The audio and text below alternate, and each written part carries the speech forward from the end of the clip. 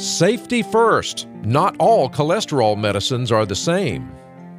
Welcome to the Access Health Radio Show. I'm Dr. Brian Forrest, and this week we will be talking about some of the differences within statins, the medicines commonly taken for cholesterol, here on Access Health Radio.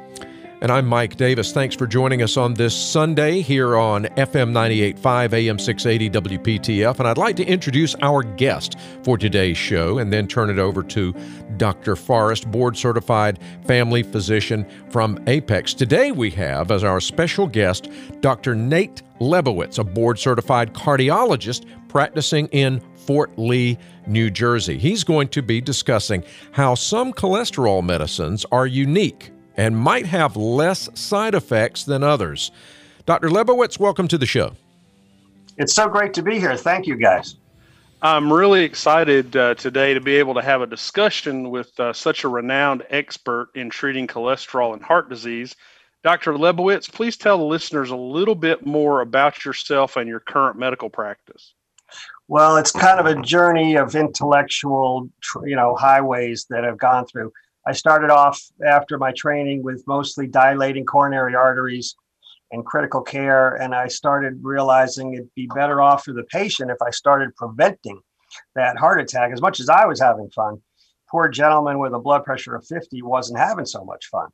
So I figured I didn't learn anything about that during my entire academic Ivy League, all that stuff training. So I figured I'd better start learning, and it opened up a whole journey that I'm still going down that's led to all sorts of nutrition, exercise, physiology, reversing type 2 diabetes, and all sorts of things. And along the way, I've been learning more and more about cholesterol to the point that now I'm taking care of hundreds and hundreds of the worst cholesterol, in 3 states. Yeah, I think for all of us, it's quite a journey. And I've talked about cholesterol and statins on our show several times in the past, but what I've not done is really gone into a whole lot of detail about the differences between the statins, the commonly used medicines for cholesterol. And there are some significant differences. And I know, Dr. Lebowitz, you're an expert on that. So if you could give us a brief overview of some of those common differences between the statins, and then also tell us about the ones that might have less side effects. Well, when statins came out in the late 80s, there really was only one, and then there were 2 or 3, but they were pretty much the same. And therefore, the textbooks all got used to thinking of them as a single family. And that is the case in other areas of medicine. But now we've had enough years with statins and enough new and different statins that, and even now we have one that we may talk about, which is really unique in terms of choosing. Now you really got to choose individual types of statins for different individual types of patients in order to avoid side effects, improve efficacy, etc. Some have drug interactions. Most of them have drug interactions, so you got to be aware of that. And increasingly, as the population is aging, more and more people have multiple different drugs and for multiple different conditions, and drug interactions become potentially a problem. And then there's unique patient populations, like the people on immunosuppressive medications, organ transplant recipients, patients on HIV medications, all sorts of different things that have very unique drug interactions and very unique side effects can occur in those people. So it gets to be a little bit tricky, and you really got to learn about the different. And now it's very clear that we've got to start off with 2 different classes of statins. You've got water soluble that get right out of your body, and you got non-water soluble that stick in your body for up to 2 weeks. So in some people with genetic predispositions, there's a gene called SLCO1B1, also known as SLOCO, which if you've got a non-water soluble statin like atorvastatin or simvastatin, that the odds of having muscle aches is very, very high in that group. In which case we would go straight to the water soluble statins like rosuvastatin or pitavastatin, which get right out of your body and do not tend to cause those same side effects. Some of them tend to worsen glucose, and some of them can have a higher rate of muscle aches and liver problems. Some of them don't go through, one of them in particular doesn't go through the liver at all, really. And then some of them deplete a molecule called coenzyme Q10, which may possibly predispose to the muscle aches. And there's one unique one that really does not deplete your coenzyme Q10 and really doesn't seem to have much in the way of side effects as a result. So it's a complicated thing as the population is aging and increased number of prescriptions that goes along with that. Could you tell us a little bit more? You were talking about some of the statins that were unique and that were less likely to cause the muscle problems. Can you go a little bit more into detail about that specific statin? Sure. The one that I've gotten really excited about now that it's available is pitavastatin, which really does, if you really examine the molecule, does appear to have very unique differences, more than that set it aside, more than any of the other statins. It tends to have a much greater binding efficiency, so you can get away with far fewer milligrams, like 2 milligrams or 4 milligrams. And that's one reason side effects are quite rare. It does not deplete your coenzyme Q10, so unlike the other statins, so it doesn't appear to have much in the way of muscle aches as a result. Its metabolism is very unique. Most drugs, about 75 to 80% of prescription medications are metabolized by an enzyme system in the liver called the cytochrome P450 system. And since multiple different drugs are metabolized by only a handful of the same enzymes, that's where drug interactions can occur. But because this pitavastatin is not metabolized by this liver system, you don't tend to get the drug-drug interactions. And as a result, you're going to avoid side effects as a result of that. So the muscle aches seem to be quite rare. You're not going to have the drug interactions. It's very water soluble, so it does get right out of the body. And because of its high affinity binding, you can get away with 2 milligrams or 4 milligrams.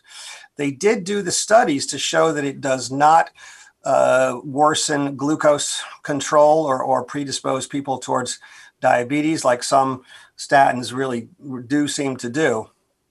So for multiple reasons, and especially for certain patient populations, it really has a unique benefit. And I find, since a lot of difficult, complicated cholesterol cases do arrive on my doorstep, that I do wind up using this in a lot of patients who don't tolerate traditional medications. So increasingly, I'm going to this as a first line in many cases.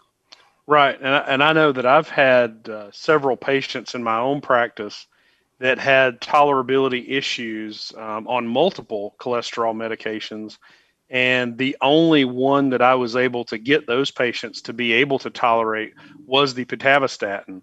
The only problem was that with it being newer and being branded, cost has been an issue with it. But I think we're going to talk a little bit more about that also towards the end of the show. So thanks for that clarification. All right. Thank you so much, Dr. Lebowitz. And Dr. Forrest, it's time now for our Access Health Tip of the Week. Many people assume that all medicines in a certain class or family are the same. In fact, in medical school, they usually teach about different drugs by class. The truth is there are huge variations between medicines and in some cases in the same class. For example, some beta blockers can make asthma or diabetes worse while others don't. Some blood pressure medications can actually increase blood pressure while others don't. So it's really important to be on the right medication for you, not just the right type of medicine. So be careful about insurance companies substituting other medicines, on your behalf, or trying to get your doctor to switch medicines, because sometimes the ones they want you to switch to could have, much worse side effects for you specifically. All right. Thank you very much, Dr. Forrest. Coming up straight ahead, we're going to learn more about making sure you understand which cholesterol medicines might be best for you with our special guest, cardiologist, Dr. Nate Lebowitz, and, of course, our host, Dr. Brian Forrest. I'm Mike Davis. This is Access Health Radio. You're listening to the Access Health Radio Show. I'm your host, Dr. Brian Forrest, and today we are talking with our special guest and cardiologist, Dr. Nate Lebowitz. So Dr. Lebowitz, what makes some statins so unique as compared to others? And do you have a preference for what you offer your patients because of that? I know we talked a little bit about some of the differences before that, and I know you mentioned two of the more water-soluble statins in rosuvastatin and pitavastatin. Do you have a preference that's sort of your go-to now in terms of trying to improve tolerability for patients? I do tend to individualize the decision as a general rule. So one example would be a patient who's a pre-diabetic, maybe their glucose is over 100, maybe they've been warned that they're headed towards diabetes. In that case, I may switch them away from atorvastatin, which is not water soluble and can potentially elevate glucose, to pitavastatin, for instance, which is water soluble, therefore tends to be far more tolerable and is known not to raise glucose. Or somebody whose HDL, the good cholesterol, is a little on the low side and we don't want to lower it anymore. No. In those people, I might also switch away from atorvastatin over towards pitavastatin. One that lowers a little the good cholesterol a little bit versus one that raises the good cholesterol a little bit. So these are good examples of how individualizing the decision may lead us towards, in this particular example, a very unique statin that seems to have benefits far and above the traditional statins. And lend itself very well to several different and varied patient populations. Right. And I know in terms of, how well these work, that's important too. Of course, we want to get people's cholesterol down. And as my understanding, this is sort of in the same realm of potency in terms of reducing cholesterol as atorvastatin and rosuvastatin would be, sort of in that moderate to high potency statin in terms of efficacy. Is that how you look at it? That's exactly right. So in high-risk individuals, we're trying to get a moderate to high intensity statin like rosuvastatin 20 milligrams or atorvastatin 40 milligrams. Well, 4 milligrams, 4 milligrams of pitavastatin can get you up to about a 45% reduction in your LDL cholesterol, the so-called bad cholesterol. And as a result, it's pretty darn close and can be used very efficaciously, even in these high-risk individuals. Yeah, and I think that sometimes, honestly, is a confidence booster to some of my patients. I know that with a lot of medications, the milligrams don't really matter that much the way we look at it. But if I take a patient off one medication at 20 or 40 milligrams and tell them that we're switching them to one at 4 milligrams, they're usually pretty happy about that. Whether that's a placebo effect or not, they tend to feel like they're going to do better with it, when that dose is 10 times lower in terms of the milligrams. So I think there's kind of a double benefit there as well. I know that patients are always worried about the cost of prescriptions. The newer the medicines are, typically the more expensive they are. With some of the newer cholesterol medicines, the newer statins, do they cost more? And if so, are there ways that those can be affordable for patients as well? I think that's a great question. And it's a very real world question that I'm always cognizant of and try to help the patients as much as I can. So when two drugs are equal in every way, and one is brand and one is generic, I'm going to try to help the patient with a generic. But here's an example. We were talking about pitavastatin. So one of the pitavastatin formulations called Zypitamag has a very unique way of getting around that, in that they are a brand, but they will circumvent your insurance completely. And as long as we use a specialty pharmacy down in Winston-Salem called Marley Drug, you can get it for about 90% less without even invoking your insurance company. Kind of about, a month's worth might get you about $30. Yeah, and I think $30 a month, that's affordable. I try to keep most of my patients' medicine, $5 to $10 a month if I can with the generics. But for a brand to be as little as $30 per month, especially one that's going to have some benefits and be better tolerated, I think that's really something that's good for patients, regardless of their insurance status so far. Thank you very much, Dr. Nate Lebowitz, cardiologist, and our guest today here on Access Health Radio. Straight ahead, Dr. Forrest is going to talk more with Dr. Lebowitz about cholesterol medicines that may have unique benefits, and our Access Health Trivia of the Week is coming up. Welcome back to Access Health Radio with board-certified family physician Dr. Brian Forrest. We're talking about statins, cholesterol medicines this week. And first, though, before we get back into that discussion with our special guest, it's time for our Access Health Trivia of the Week. Trivia this week is on target with what we're talking about today, but according to the NHLBI, 62% of former statin users actually stopped taking their statin because of side effects. And patients stopping or altering their statins has been a real problem for increasing the risk for cardiovascular events, things like stroke and heart attack. So patients who are on statins and they have side effects or they're less likely to take them, they incur a much greater healthcare cost because of the rate of cardiovascular events.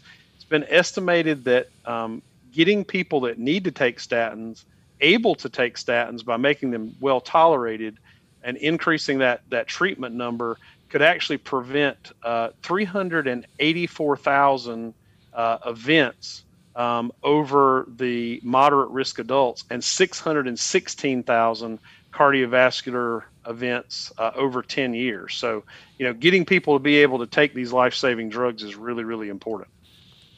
Dr. Lebowitz, are there any final thoughts that you have today about statin therapy and about being able to sort of individualize treatment and minimize side effects and doing that in an affordable way? Yeah, I think it's clear that we've reached a period of time in the world of statins. It's been around since 1987 that we have enough to choose from, and it's become very clear that they are not the same, that the family class effect really is, it's a very diverse family, in other words. There's those that are not water soluble and stay in your system for up to 2 weeks. There's those that get right out of your body. The pitavastatin is highly unique in its safety profile and its utilization benefits in individual populations. What I'd like to do is make a final pitch for maintaining high-intensity statin treatment in the high-risk patients, because we've just completed a study that seems to be in every hospital you look at, whether it's rural or suburban or urban or academic or community, people discharged from the hospital after a cardiac event, whether it's a stent or a bypass or a heart attack, about 30% wind up not being treated according to guidelines. Their cholesterol is not at goal. They're not being treated with a high intensity statin, no matter what we do. So something is missing along the way, whether the patients are not going back to their doctor like they should, or whether the doctor is stopping too early. It could be more aggressive. So I'm going to put a final pitch for that, but I want to thank you all for inviting me. Well, thank you, Dr. Nate Lebowitz from Fort Lee, New Jersey, cardiologist, for shedding some light today on some of these cholesterol medicines. Thank you so much. Yeah, I'd like to thank Dr. Lebowitz today as well. Thanks for being on the show. My pleasure. Thank you, Dr. Forrest. Thank you, Mike. It's been a pleasure. And that wraps it up for today. Our scriptures from Proverbs 4:23. Above all else, guard your heart, for everything you do flows from it. Thanks for joining us this week on Access Health Radio. We look forward to next Sunday at 4 p.m. Until then, God bless your health.